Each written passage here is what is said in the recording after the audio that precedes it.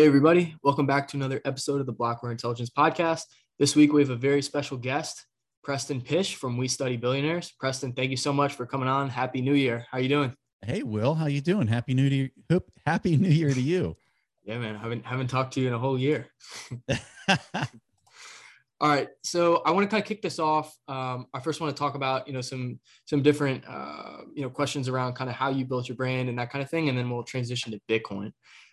So I want to first start with a lot of people are familiar with your podcast, probably have found it over the last year or so.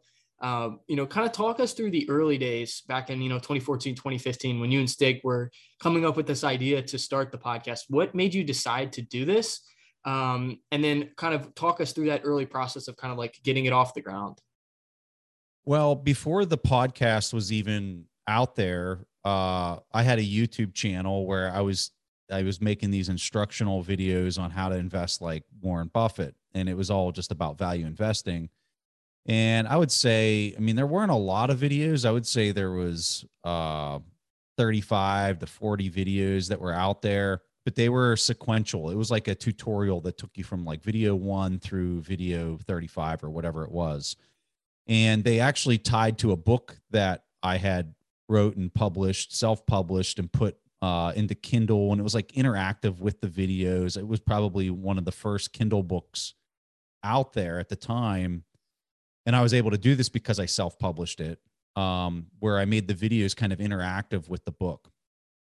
And, it was very different. It wasn't like a normal published book. And I think that was very different. And I sold it for, because I had no brand, no name, especially in the finance space. I put it out there to really kind of at a low price to just generate traction. But it really kind of clicked, and a lot of people kind of liked the simplicity of it, and they liked the interactive part of like how they were able to watch a video after they just read a chapter or whatever. And so that was out there before I was even doing the podcasting. And this is the Warren Buffett accounting book, right? This was actually a book that was called Warren Buffett's 3 Favorite Books, which was all about, and there was like marketing and stuff kind of tied into that. And it was talking about security analysis, the intelligent investor, and the wealth of nations, kind of like what were the really like key points out of these that I thought kind of Buffett pulled from them, and how he viewed asset valuation. And then there was, there was a website that went with this that had like calculators there for people to use. This is the buffettsbooks.com website. And so all of this was in place. And then Stig, on the forum of that website, Stig showed up on that, and we were talking just on the forum. And in the forum back in this time, this is like 10 years ago, the forum was a place where we were just a bunch of value investors talking about what we thought the value of company XYZ was. We're like, oh, I think it's this. I think the competitive advantage is this. I'm getting a discount cash flow, using a discount cash flow. I think the IRR is whatever. And the whole forum was just all of this. And so I had stood that forum up, and then Stig became a moderator. He got heavily involved in the forum. And he was making these massive posts. And then we went to Omaha. We went to the Berkshire shareholders meeting, a bunch of people just from the forum. Like we have never met each other. We were just kind of interacting on the forum. And so some of us went out to the Berkshire meeting. I met a guy, Hari Ramachandra, who comes on our mastermind from time to time. I met him out there at the Berkshire meeting. He worked at LinkedIn. He was an executive at LinkedIn. And he's just like, hey, have you ever listened to a podcast? And I was like, no, I don't even know what that is. Right. I had this YouTube channel. I didn't even really realize what podcasting was. And he got me on it. And so I'm listening to a podcast, and I was like, oh my God, like this would be so easy to do. Like your barrier to entry is nothing for the most part. And already doing the YouTube thing and making videos is very hard and a lot of work, but creating audio content is pretty simple. Like you just have a conversation, you put it out there, and people can listen to it on their car ride or whatever. So that was kind of the impetus for us standing up a podcast. And so I reached out to Stig just naturally because we were having so many interactions on the forum, and I was like, hey man, you want to do this? And his initial reaction was like, well, English is my second language. I might not be the best fit for this. I just laughed. I said, hey, I don't think it's about that. I think it's just about us. Like, obviously we do a show about financial valuation and about Warren Buffett like principles, and maybe study some other billionaires that were investors, and we'll just talk about that stuff. And if we have 100 people listen to us, so be it. We're doing it because we would be doing it in the forum anyway. Why not just have a real conversation instead of clacking on the keys back and forth to each other? And that was just kind of how it started. And how long did it take for it to be profitable in terms of like, obviously you're generating revenue based off of ads. So like how long did that take? Was it a certain like time threshold, or was it more so like in terms of views? The early years of podcasting, I mean, there wasn't like ad insertion. Like now, like our show, we do dynamic ad insertion and things like that. I would say the first 4 years, I don't even think we ran an ad. We were literally just doing it because we loved to do it. After we had done it that long, it was kind of like, okay, well, this is kind of turning into a bunch of work. And if we weren't doing this, if we were just doing it for the fun of it, we might have a conversation every month, not every week, and blah, blah, blah, So it got to a point after a few years of just having fun, like truly just having fun at the beginning. And then saying, all right, well, there's a lot of people listening to this, like way more than we had ever expected.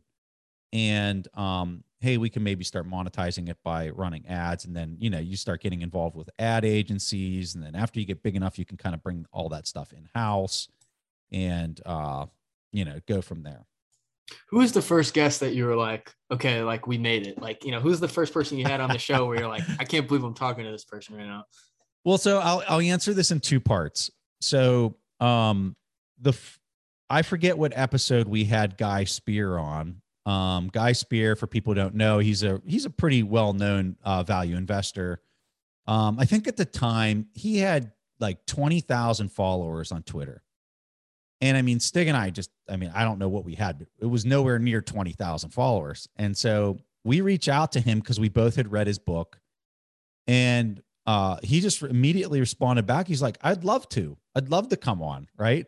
So he comes on. We cannot even believe this. We're just like, why would this guy talk to us? Like we're nobodies. Right. Why would this guy just be Plebs. Yeah. Why would this guy be so willing to come and have a conversation with us? And sure enough, he came on. We had this awesome conversation with him. And then I think the thing that just like really blew our minds is after we were done recording with him, he was just like, how can I help you guys? Like, what can I do? And he's like, I can introduce you to whoever, right? Like whoever you want to have on the show, just let me know and I'll reach out to them and see what I can do. I mean, he really did. Like he was throwing like all these people's names. And I would say like our first like 40 shows could almost all be tied back to Guy's introduction of whoever like that followed guest wise. And it was just amazing. Like you start getting some guests on the show and then it just kind of compounds. We're like, oh yeah, well, so-and-so came on your show. You must have some type of like audience or they wouldn't have come on the show. And sure enough, then the one that I would say was just kind of like a moment where you're just like, what's going on? We had Tony Robbins come on the show, and it wasn't from us reaching out to him. Like he had just published a book. We had covered his book on the show where we just talked about what we learned from the book. But then it was probably a year, I don't know, 2 years later, we actually got an email from a publicist, and they were like, yeah, we'd like for Tony Robbins to come on your show. And I just remember we emailed each other. We're like, okay, so is this a prank? Like, there's no way this guy's like coming on our show, right? And we gave the publicist the time, and I remember Stig and I kind of got on the video, and we're like, so is he really going to show up? And sure enough, he did. And we did the interview, and at the end of it, we just kind of looked at each other like, what is this turning into? What is this? But yeah. Yeah, that's incredible. So like when you talk to these successful people, like I'm sure at first it's, you're kind of in awe a little bit at first. And like, at least that's how I felt. And then, after a while, you kind of just get used to it. But like, talk us through that process of like, you know, like for example, recently you talked to like Mark Cuban, right? And this is something like you told me you're like, you know, I had a lot of people messaging me and they're saying like, you know, it's, you know, oh, do you feel like crazy after talking to this guy? And you're like, no, I just feel normal. So like, how does that process take place? Is it just like, you know, repetitively talking to these, you know, higher, you know, profile people that it just becomes the norm, or like, what's kind of like your mental, is it just a confidence thing that kind of makes you feel comfortable, to, you know, talking to these kinds of people? I think it's just after you talk to enough people, I think the thing that you really kind of walk away with, and I'm sure you would agree, is just everyone is just, they're just living their normal life, right? And just because maybe they're publishing a lot of media, it's almost like uh there's this perception that that person's special, or that that person is different than everybody else. And at the end of the day, nobody's different than anybody else. I mean, everybody's just kind of cracking along at whatever that job is that they have. Some jobs just kind of put you in this spotlight of attention where you're just, you know, like you look at the CNBC folks, right? And they're they it's getting blasted out to millions upon millions of people. Um, but as soon as they're done, they're walking down the street just like anybody else. They're getting in their car, they're going home, they've got kids, they're doing all this same stuff that anybody else is doing. And you know, I I don't really know how to answer your question other than everybody out there is, there's no one person that's special. There's no one person that is more important than the next. They truly aren't. They're just adding value to society in a different way, and maybe in a way that might look more glamorous, but really after any amount of time of like actually seeing what the day to day looks like, it's just really not. What are So some of the like biggest lessons that you've taken away from speaking to all these successful people? I guess what I'm asking is like, what are some of the common traits that you see from these different successful people in terms of like what's gotten them there? If you could kind of identify a couple kind of core traits like that they all share.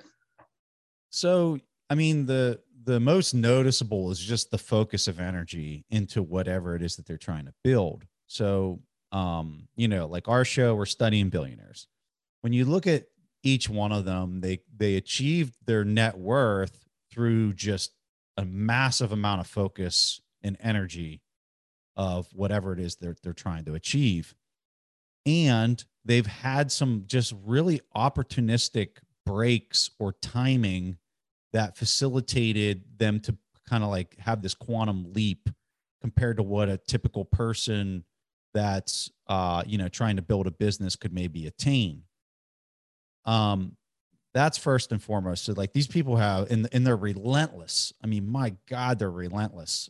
um you know, the marshmallow test, I'm sure you've heard about this marshmallow test of like when kids are young and their ability to like withstand, and like just the sheer uh time preference is what it is. But at the same time, they will not give in no matter what. Like, I am going to figure out a way to do whatever this is, whatever the barrier is. I'm going to burst through this thing. I'm going to go around it. I'm going to go above it. I'm going to dig through the ground and go underneath of it, but they're going to find a way to get through it.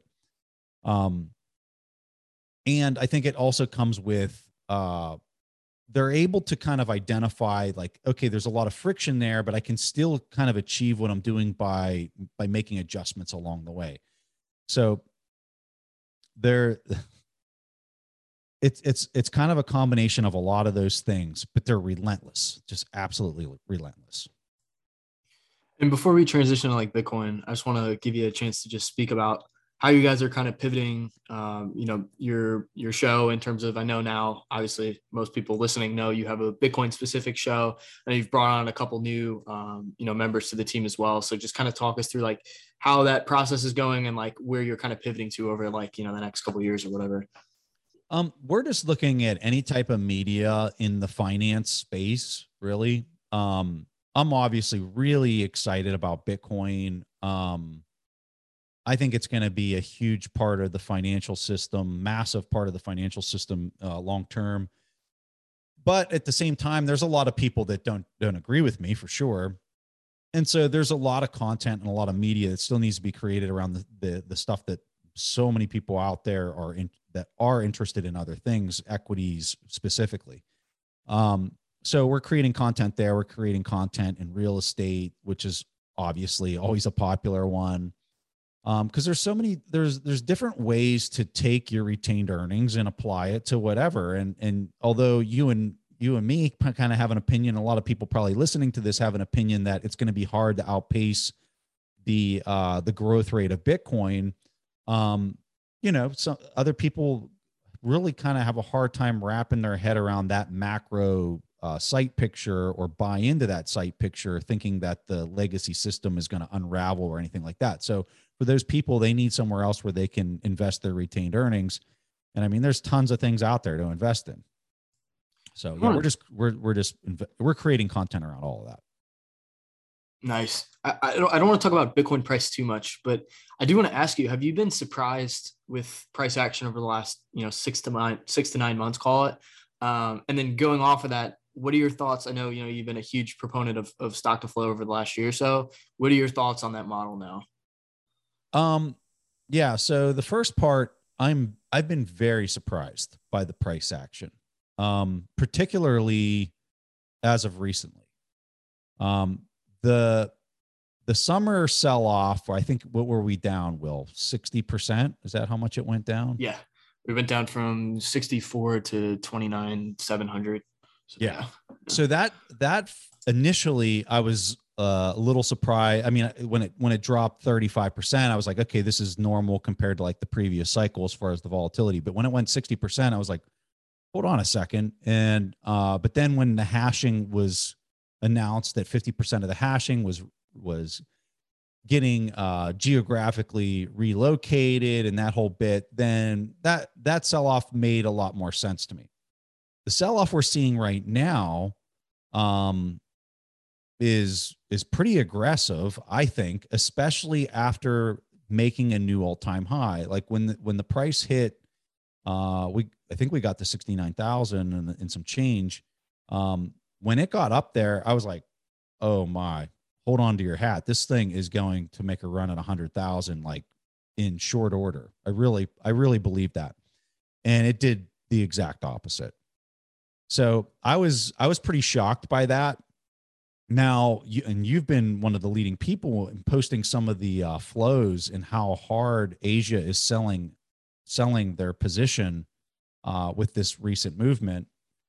And the only thing that I can kind of wrap my head around is the whole Evergrande credit implosion that must be happening in Asia is maybe one of the reasons that we're seeing this. And maybe this is also a little bit more of the, if I'm thinking of it from like a business lens, if the whole hashing over there is forced to shut down and you've had all those coins sitting on balance sheets for so long, they're going to initially sell the position, right, to move it, to do all those initial type things. And then as none of it comes back online and they're also ratcheting down on exchanges, I think it's the second wave of selling of just like, all right, so this is never coming back. We need to keep doing. Maybe that's what's causing it. I don't know. You think also just like general risk off behavior? Like, we've just seen like I think it's stock sell sell off as well. Yeah. Fears of like interest rates rising and stuff. I think it's that. I think it's the leverage obviously has played a huge role in some of this. But one thing's for sure, it is not acting like the previous cycle as far as the volatility range that we experienced on the last cycle in the pace from the last cycle. So with respect to the stock to flow, and I don't think I gave you a good answer at all. I think what I'm telling you is I'm just as perplexed as everybody else. With respect to the stock to flow model, I mean, the variance in that model from like 1 standard deviation to 2 standard deviations from what the projected, floor is pretty dang wide. Like you're still within it. Even right now with the price getting punished. The other thing that the stock to flow model doesn't discuss at all is the pace at which you transition from the previous 4-year cycle to this 4-year cycle. There's assumptions that people have put in there as far as it being 365 days, like kind of like a growth there, but that's not anything that plan B, as far as I know, has addressed or put into the model. There's obviously always been a huge argument against stock to flow because you're not accounting for the demand, the demand part of it. I've written, a thread. I never really wrote a thorough article on this, but my opinion was, as long as the hash rate continues to increase and grow over time, maybe that's applying like a consistent flow of demand, almost like people standing in line in order to buy lemonade at a lemonade stand. If there's always somebody in line, there's a constant demand for the service that's being rendered and the demand that's being put on it. So we've seen some, in the middle of this last run up, we obviously had a huge hit to that hash rate. So maybe that threw a wrinkle in it. I don't know, but I would say this really generically. As long as people are still tripping over themselves to own Bitcoin, which is the case, you see more hash rate coming online, right? It's continuing to grow. My expectation for the coming year is that it's going to keep growing, the hash rate. As long as they're still showing up, that's telling you that there's a reason they're showing up and they're making money by performing those activities. I suspect that the stock to flow, whatever the valuation is, whether the math at 100,000 or, he has various models, it's at 200 and whatever thousand, who knows? But I think the idea of stock to flow is very valid, that it's becoming scarcer. How much more, whether you can actually model it down to a specific price, especially as the M2 money supply keeps growing, who knows? But I like the idea of the model. And the last question on price before we move on is just like, do you still stand in the camp of seeing these 4-year cycles continue moving forward? I personally don't. And we could get into discussing perhaps why, but I'm sure the people want to hear your opinion as to, do you think that continues? Like, we just see these very clean kind of logarithmic cups that just continue to form into the foreseeable future? Or do you think we eventually kind of break away from that kind of market structure? I kind of agree with you. I think that, and Willie, I think, has done probably a better job than anybody. I know I've had him on my show and you've had him on, talking about why he thinks that model might not be viable or nearly as calculable as it's been in the past because of all these other factors, particularly when you start talking about like derivatives and stuff. I would agree with that. And I think that that's a great counterpoint to stock to flow. If you're going to say, hey, why is it going to fail? Why is it going to break down? Or why is it not even an invalid model? I think a lot of Willie's points are great places to start. At the end of the day, for me personally, like, I don't need that model to be true or false, right? I think it's just a unique way to kind of lay out like why we should see the price rise every 4 years. The thing that I think is really important to pay attention to when you're talking about like metrics of sustaining a long position with a lot of exposure is you're looking at, the number of addresses that keep growing. You look at the addresses that are holding long positions that aren't selling, and how that's being what's the name of the chart? You probably know the name of the chart better than I would. That's demonstrating like your holding period, because these people who are holding, like you're saying like the like selling history, or you're saying like the like long-term holder thing? Long-term holder. Oh, got it. And both. I think those are really important. Those trend up and to the right. Yeah, that's right. Because when you think about if a person's been in the space, my experience having been in the space for years, right, is this volatility that we saw from 69 to 42, people who are just getting into the market, they're looking at this and saying, how can these idiots keep holding this stuff? And I'm looking back at them and saying, dude, I've been holding this stuff since $200. Like you want to talk about when I was scared? I was scared when it went from $350 to $275, right? And $100. That's when it was scary, is because you don't have any type of capital gains in the position. But now it's so much easier. And so when you're looking at where a preponderance of the ownership is, it's in people who have been in the space for a significant amount of time, and they're trying to buy as much as they possibly can in these dips, opposed to getting scared and running away. And for a lot of them, they've started businesses and they have free cash flows that they can continue to allocate to buy the dip and then just keep stuffing more of this into long-term storage. And I think that's, if there's one thing that I think an outsider or somebody who's new to the space just really doesn't get, it's really that point. It's that the people that have been in the space for a long time look at these dips and they're just laughable. They're just stacking as much of this stuff as they can possibly stack. And they typically have assets that are kicking off free cash flows to sustain those types of activities, whether it's got 60% volatility, doesn't phase them. Were you surprised to not see more corporate treasury announcements following MicroStrategy and Tesla? I think at least me personally, after Tesla came out and announced, I was like, oh man, like we're gonna get several that follow in the months after this. I'm curious what your thoughts are. Yeah, if I had to go back and ask myself that question when MicroStrategy came out, I probably would have told you, yeah, we're going to see some more announcements in the rest of the year. Now, how many I would just be like, I don't know, but I think you're going to see more throughout the rest of 21.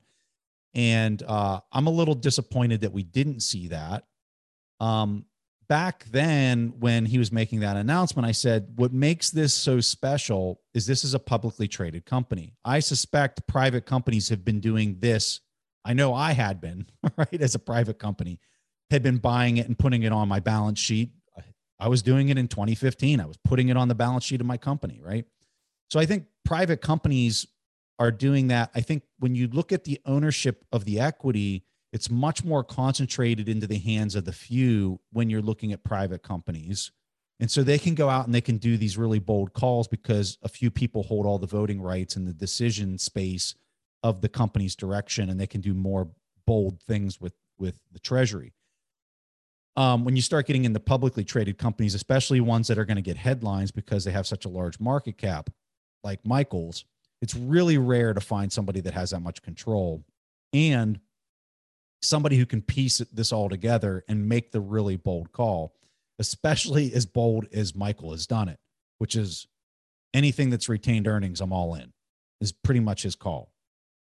And that's probably going to be hard to find anywhere else. Like if Apple puts this on their balance, dude, they're going to be doing it in 1 or 2%, just like Ray's announcement. So we can talk about that. So Ray recently came on our platform and gave an interview, and he made the comment that 2% Bitcoin allocation is a reasonable thing for a person to do. And I think for people who are viewing that comment from the outside, they're saying, well, that's like not even a position, but they don't understand how Ray invests. Like when you understand his philosophy is, he's doing risk parity, which that's a whole nother conversation that we can get into if you want to go down that path, that I think is extremely concerning to be implementing that approach. But, and if Ray was sitting here right now, I suspect he would talk about circuit breakers and how his approach is much more dynamic, and he's not necessarily going to be in this risk parity play if those circuit breakers that are signaling a credit meltdown type event would take him out of a lot of those positions, right? But for simplicity, for people that are just blanket no circuit breaker of a credit event in play, implementing risk parity, there's big issues there. But the reason that I think the 2% for Ray is a very meaningful position is because when we look at Bitcoin in like, if this thing takes over and really becomes a global settlement layer, and people are eventually using this to settle just everyday transactions, you're talking about 100x, 200x movement from where we're at. Okay. And if we're using just really round numbers, if Bitcoin's at 50,000 and we go 100x, you're at a $5 million valuation on Bitcoin, all in today's buying power terms, right? That gets really confusing too as you play that out. But for simplicity, that's a $5 million valuation per Bitcoin. So if you had 1% exposure in that, whatever your net worth is today is completely protected with a 1% position, right? So if your net worth's $100,000 and you got $1,000 worth of Bitcoin, on the other side of this catastrophic meltdown swap of global settlement layer money, you would still have a net worth of $100,000 with a 1% position in Bitcoin. I think that's how Ray's looking at it from a risk mitigation standpoint. So if you're talking 2%, you're going to double your net worth, right? So is that unreasonable for a guy like Ray Dalio, who's got the entire planet listening to every little thing he says, to go out and say? I think it's very responsible in that it's a protection, it's a hedge against a catastrophic event from happening. And if you took 2%, well, then you doubled your net worth, right? Which would be incredible for a lot of people. So that's how I view that specific comment from him. Makes sense. But you do feel like Ray gets Bitcoin. You do feel like he understands the value prop there. I think he understands the value prop against a system that is very sick and very unhealthy. Yes, he understands the scarcity of that, and it all comes from his ideas and around gold, and always having gold in his portfolio for these types of events. So yeah, I think that he understands that. I don't think that he necessarily, and maybe he's come around to this, but from the writings that I saw in the summer and things like that, I think he's way behind on the tech and how robust it is against attack. I don't think that he necessarily has a deep appreciation for that. Are you referring to like when he was making those comments that like you could have some kind of like I forget what the term is called, like what they did in the like 1930s or whatever, when they came out and said everyone needs to turn their gold in, when he made some comment about they could do that, confiscate your Bitcoin.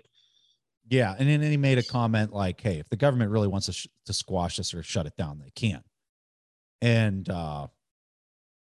you might be able to do it locally, as far as like you step into the internet service providers, you make it really difficult for people to do it.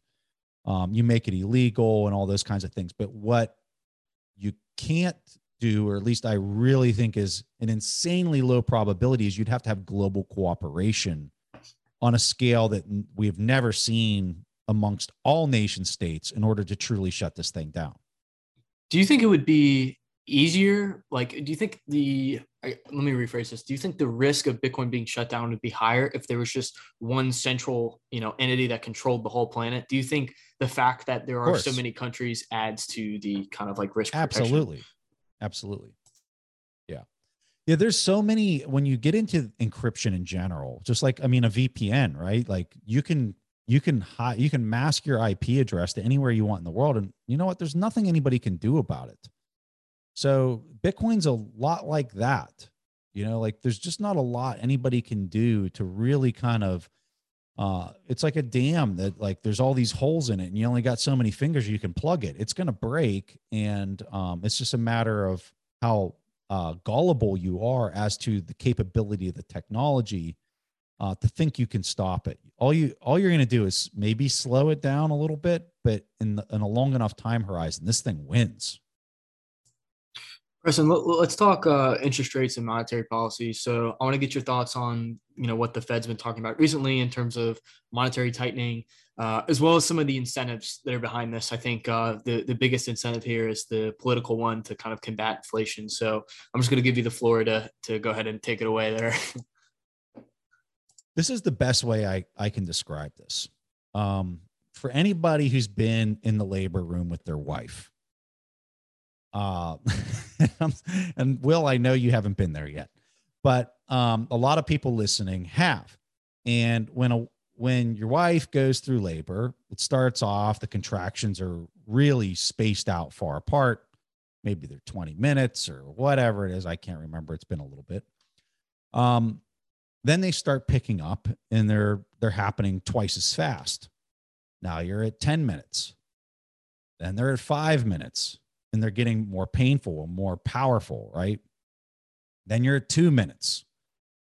And I think that's kind of what the global economy is going to really start manifesting kind of moving forward is it's going to start birthing a new system.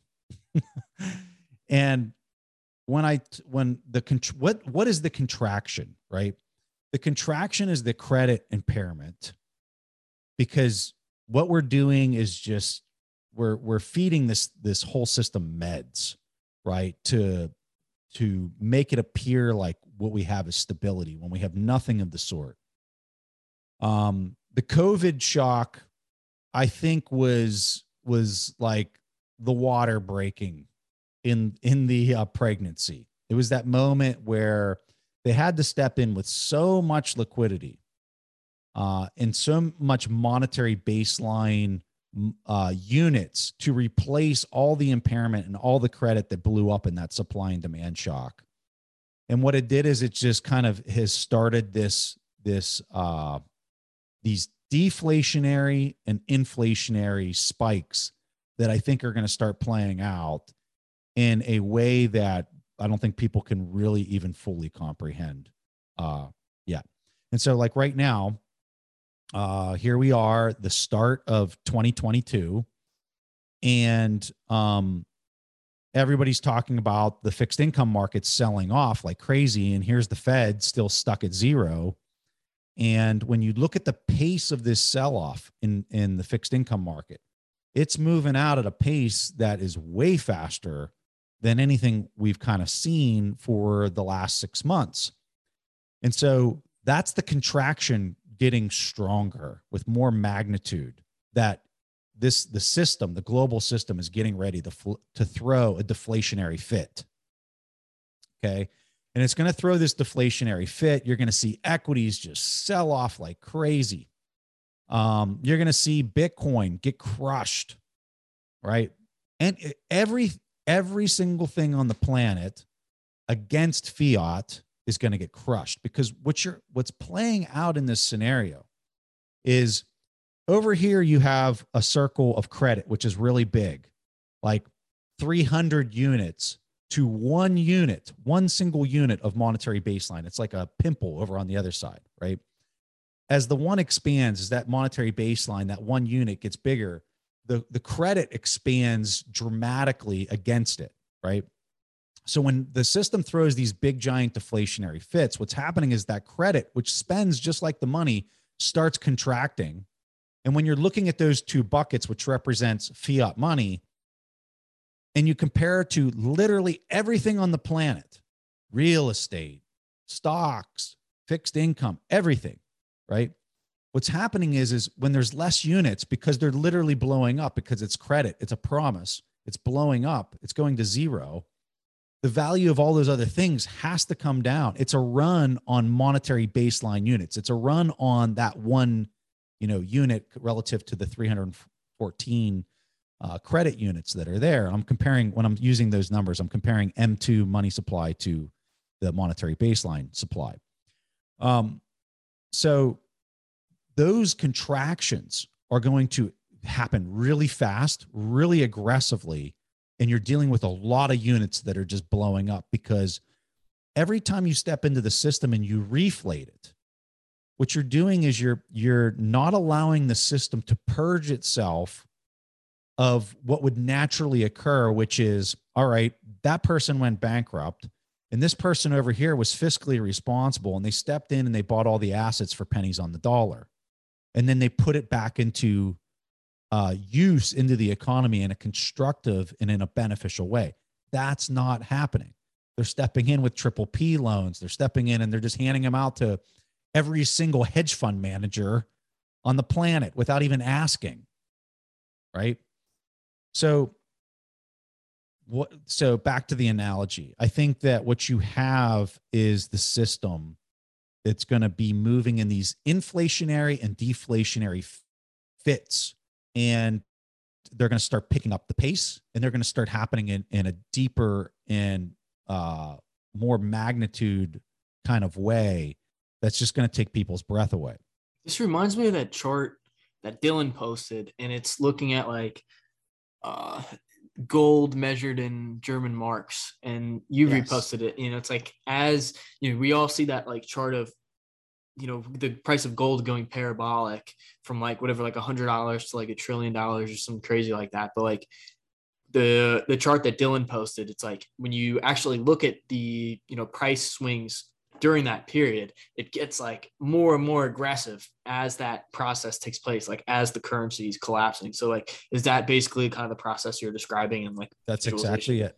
The only difference is throughout history, when that's played out, and it's played out at nauseum throughout history, that example.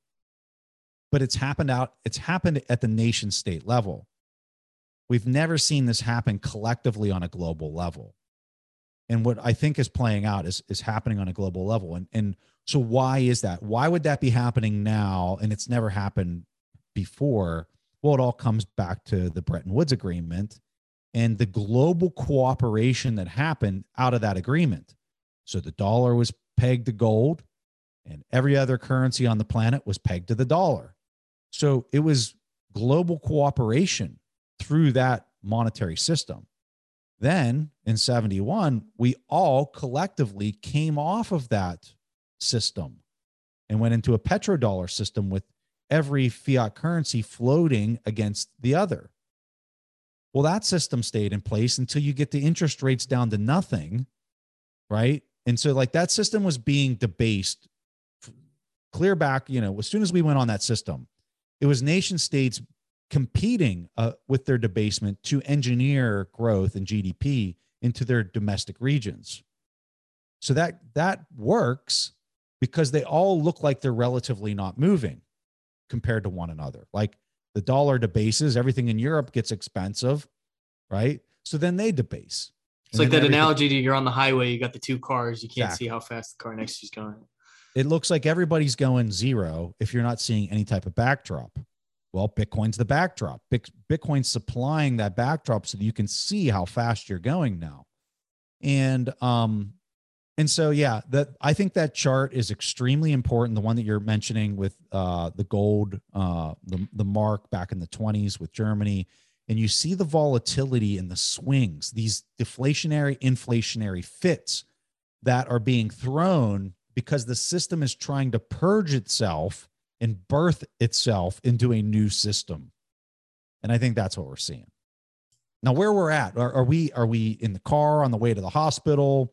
Is are they dilated 8 millimeters or whatever it is? I don't remember. I'm sure there's a lot of people out there laughing really hard at my remembrance of the childbirth situation. But I don't know where we're at.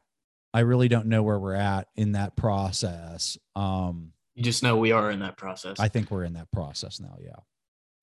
Where do you think the Fed backstop is? Do you think it's, call it like a 15, 20% correction on the S&P, or? Say that again, Will. I'm not sure I'm tracking the question. Where do you think the Fed backstop is? Like, where do you think they will come in and step in and provide liquidity if the equity markets do start to sell off? Is it a certain number? Is it something, non-quantitative that would make them do that? Because I feel like the incentive for them to raise rates has been the fact that inflation's running so hot. And so they have the political incentive because midterms are coming up, right? And so they want to look like they're taking a stance against inflation. But, at the same time, if equities sell off, 15, 20% because of how high debt to GDP is, like, I guess what I'm asking is, like, do you have a certain number that you think you can kind of say, okay, they'll probably step in here and start to kind of walk back those monetary tightening, expectations? Well, I can tell you with the COVID shock, which I would tell you they were scared as hell with what played out during COVID. On the NASDAQ, it dropped 30%. And then it had already started to recover. So they had stepped in before it got to 30% and announced the 5 trillion, I think here, and I don't know what the full amount was, but it was a massive. It made the 2008, 2009 stimulus stuff just look like an absolute joke during COVID, but no one even questioned or thought about what the implications of that would be. So, yeah, I think the magic number for them is if the NASDAQ's down 30% or more, I think if it goes through 20%, they're going to be, soiling themselves as far as what type of stimulus needs to be added into the system to get it going again. Do you think that it'll be an even larger magnitude of liquidity provided if you start to see Absolutely. another sell off? Yeah. Yeah, absolutely. Like double what Wow. COVID was. Which now think about that. So if it's double, and who knows what it will be, but maybe they step in with a similar amount as COVID and they don't make the economy come flying back the way that it did. But I think the issue that they're going to have in that situation is these indices that we're talking about do not represent America, right? These represent a few people that hold a significant amount of this equity. For everybody else, they don't even have disposable income. Like their debt is accelerating at this point. So think about that. If you're in the policy situation, everybody is we're seeing all-time highs in the market, but you look at the typical American, they're hurting, man.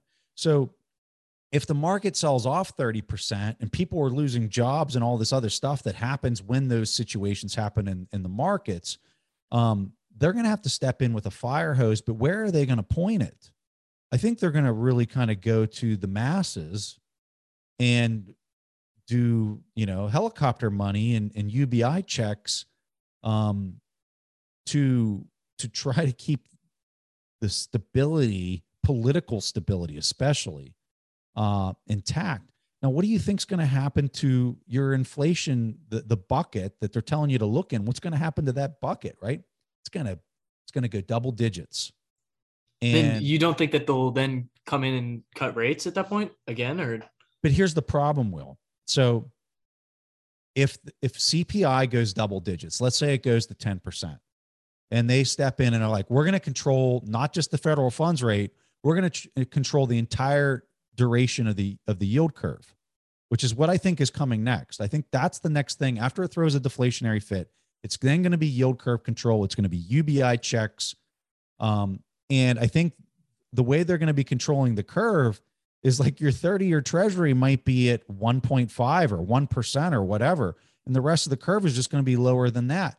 And then any sell-off of people trying to get out of those positions is going to be massive amounts of debasement to buy all of that selling in order to keep those yields pegged at 1.5% or lower, right? And that's the part that people aren't going to see as far as like that debasement rate. So it's not just the CPI gauge that you're going to be seeing. Now think about like what that's going to look like in real terms, in real interest rate terms. So like now today we got CPI at 6.8%. And here, let me pull up. Oh, I don't have it pulled up here. Give me 1 second. Your 10-year treasury, normally I have this loaded so I can see the numbers in front of me. Your 10-year treasury is at 1.7%, right? So that spread is nearly a negative 5% or 500 basis point spread right now, right? So what does that look like in this scenario? Like if we're fast forwarding and maybe this is a year from now and CPI goes double digits, but they're compressing these yields even lower, that spread is looking like this in real terms, right? So we're at like a 5% spread, which might be right here. Next year, it could be widening even more. And I think if that plays out and you're actually seeing the real rate widening in negative terms, I mean, could you imagine being a person sitting on fixed income at that point? Like I think right now they're looking at it like, I think that's I'm in the middle of a tunnel and I think that's a train, but maybe it's not. Maybe it's just like a flicker of a light or something like that. But I think when you get into that scenario where it's accelerating in this negative real yield direction, I think it's the moment where everybody is just like, I have to get rid of these things and all of them as fast as I possibly can. Right. And boy, oh boy, you talk about a bullish case for Bitcoin. That's it. Like That's what's going to send this thing. And that's what's going to make the stock to flow. These models, like any model, I don't care what model you're talking about. That's where they're all invalidated. That's when the traders, the people that are day trading this thing, just get obliterated by not having a position because they thought they could make a couple extra percent. Like that's when it goes limit up and like, I'm sorry, it's up $30,000 on the day. Like you're out. I want to kind of position this now to like, we talk about like hyper Bitcoinization and like, years down the road, call it like whatever, 5-10 years, however long you think this process is going to take out. At what point would you diversify out of your Bitcoin holdings? So like kind of talk us through like, is that going to take place once kind of Bitcoin reaches saturation? And then what would you be looking to diversify into? And I think I know the answer here, but I'll let you respond. So we're obviously talking about a time that's way off in the future. And you have to look at it in terms of just compounding and free cash flows, just like what I was doing when I first started my podcast, which is I'm looking at the assets of the business, and you're going into equity, right? You're going into something that's equity based that has free cash flows, period. That can outpace the adoption rate of Bitcoin. So will that happen quickly? I don't think that's going to happen quickly. And, I don't want to say, I don't want this to come off the wrong way. For me, it's a lot more fun to do equity investing than Bitcoin. Bitcoin is just so one dimensional, I guess. From an investing standpoint, the tech, the engineering, like all that stuff, there's a million directions you can go. And that's why I'm enjoying doing the show specifically on Bitcoin so much right now, is because you're in so many different areas. That's a blast. But from a valuation standpoint, it's very one dimensional because it's in my opinion, it's taking over as global money. And so the market cap, it's real easy to just kind of figure out what you think that is. When you're dealing with an equity and you're trying to figure that out, there's so many out there. And they're all doing different things. They have such different asset mixes. And then there's so much opportunity cost of being in all these other things. So it's an art to do asset valuation on equity. So when you get to that point, the thing that I'm going to be really paying attention to is, are any of those equities compounding their retained earnings at a rate that's moving faster than Bitcoin adoption? And when you start to see that, and not just in one or two, a person that would jump over to equities too early because they see one or two companies doing this, like, hey, just stick with the easy trade. You just let that thing continue to compound. But when you start to see it happen on a kind of more of a macro scale, like if there's 100 companies that are starting to come up with yields that you think might actually outpace the pace of Bitcoin, that for me is going to be the time where it's going to be to start allocating that into equity. And it's just a yield calculator. You were asking me earlier, like, what have I learned from all these really smart investors through the years? The thing that I've learned is it's just one giant calculation of yield. It's like, what is giving me the most yield for the least amount of risk that has a competitive advantage for the assets that the business owns? That's it. That's the calculation. And so you're looking at what you believe to be risk-free returns or riskless, less risky returns, and you're trying to quantify and compare those relative to each other. And so before Bitcoin, the big calculation was, hey, the fixed income market is producing, 5% risk-free, at least a lot of people thought, not accounting for debasement against that. And, I can value this company and I think I'm getting a 10% return. So now is that risk worth it for them to operationally perform to actually produce that return based on this price? So you're constantly doing that back and forth and kind of making that determination. And so there's going to come a point in time, I suspect, assuming our Bitcoin thesis is correct, that'll play out. But again, you are years from this. And trust me, I'm going to be talking about this. You're going to be talking about this. You know, you might be 30 years old and you're going to be talking about, you know, post the charts, you know, like it's going to be a blast. When we talk about this process of like hyper Bitcoinization, what are some of the milestones in your mind that you think will really accelerate it? Like I know you just talked about you know, the bond market and all that capital flowing in. So I guess that's one, but you know, name a couple of the other ones, whether it's like cultural entrenchment or like, you know, the domino effect of nation states, that kind of thing. Like, like when I think about how I'm framing this question, it's almost like I used to play like, you know, like Mario Kart stuff. It's like you go through these like rings, right? And then you get a boost, right? And I think of like that's how I'm kind of like Yeah. visualizing this question. Yeah. I think that, so we've already seen the nation state step in. I think that that had a boost for the Lightning Network. That people were like, hey, this is really interesting. There's people like literally paying for things and they have to use the Lightning Network in order to do the instantaneous transactions to buy a hamburger at McDonald's. So like, I know that got me in much more interested in Lightning to get channels open, right? I had a node that was running, but I didn't have any channels open. But seeing that, I was like, hey, I want to contribute. I want to like have channels opened up on this network. So you have that happening. If you have more countries do that, I think that it's going to help from an infrastructure standpoint as far as getting Lightning more robust.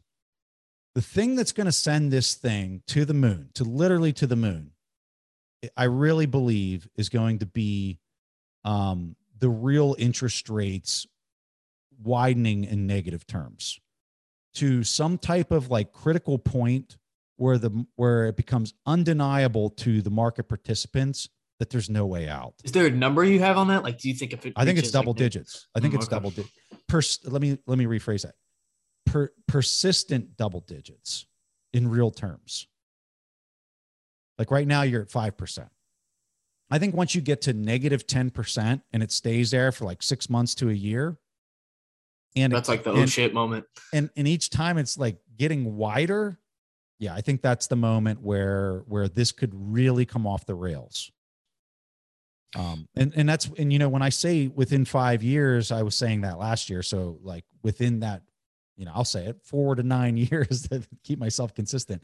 The reason I have such a tighter timeline is I think that day is closer to happening than many realize, right? You hear people throw out timelines of like 15, 20, 30 years. And I'm just like, I don't think so because of how I see the fixed income market specifically. Makes sense. Makes sense. What do you think is like the biggest risk to Bitcoin? And I know like there's really not many at this point, but what are some of those things that make you say, oh, if this happened, maybe it would kind of affect my Bitcoin thesis? The hash rate is big, like really big. If you saw the hash rate start to go flat and start to go down, and you heard a lot of people were selling their rigs and they're just not in that space anymore, like this thing's dead. I don't want to say it's dead. Anything can happen. Like we would be talking about something, in my opinion, way out there. And by the way, you're seeing the exact opposite play out right now. Like energy companies, everybody is trying to get their hands on it. At Blockware, we're seeing incredible amounts of demand. So yeah, it's absolutely insane amounts of demand. Okay. So, but that would be very concerning to me if you saw just a total lack of interest in mining and you saw hash rate declining. I think that'd be concerning. Makes sense. And Preston, the last question I have for you, it's probably the most important one that I've asked you today. It's just, when is your new rap song coming out? When can we expect another video clip? Dude, I had so much fun making that. And you know, the funniest part is like I spent, I don't know how many hours, probably 2 to 3 hours making that.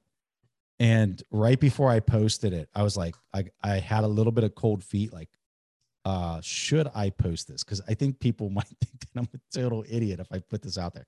But I put it out and people laughed. I think people enjoyed it. I had fun making it. And I don't know that I'm going to have any more in me, but it was fun. Yeah, Dylan and I were cracking up on the phone. I was like, "Did you see this thing?" He's like, "Yeah, I saw it." Preston, before we wrap up, I just want to ask, do you have any last comments for listeners or anything that you kind of wanted to get off your chest that we didn't cover? Not really. Well, okay, I got one. The volatility is really important for people to just keep a calm head. If you're new to this, I mean, you heard the numbers that we said about just protecting yourself from a net worth standpoint, 1%, 2%. Because one of the most important things that I've learned about investing is it's all about conviction. If you don't have conviction in the trade, you're going to buy it at the wrong time and you're going to sell it at the wrong time. And Bitcoin's very complex. There's a lot to wrap your head around. And I would argue it's a little hard to have a lot of conviction in if you're just starting out because it's so complex, not because it's not a good investment. It's because it's so complex and there's a lot to wrap your head around. So get into it over like, if, let's say you got 10,000 or 100,000 bucks that you want to drop into this based on your net worth or what percent you want to try to. That's the first thing, is decide what percent it is that you want to own. If you're deciding it's something that you want to do, decide that percent, slowly walk it into the market, just because the volatility when you're first starting off can be a little bit hard to chew on when you're dealing with something that has an annual volatility of 60 or 70%. And it doesn't seem like the volatility is letting up anytime soon. And I would argue that that's a representation of what this thing is trying to become, which is a global settlement layer, which has a massive market cap. So go at it, get your feet wet, build conviction, read as much as you can. And then as you get more comfortable with it, you can maybe increase your position size or whatever, however you want to deal with it. But those would be my tips for people that are just starting out. That's okay. That's great advice. And I think 99% of the people listening probably know you, but in case they don't, just wanted to give you an opportunity just to plug in your Twitter as well as your podcast. Yeah. Hey, I'm on Twitter at Preston Pysh, Pysh is my last name. And then I have a podcast called We Study Billionaires. I do the Wednesday show, which is all about Bitcoin, but we have other content. But yeah, we'd love to have some of your folks as followers. Awesome. And thank you so much, Preston. I mean, this is a blast, and I'd love to have you on maybe in a couple months or so. Maybe we have you on like once a quarter or something like that. And I'm there, really appreciate you taking the time. I'm there anytime. You just let me know, Will. Awesome. All right. Thank you so much, Preston Pysh, everybody.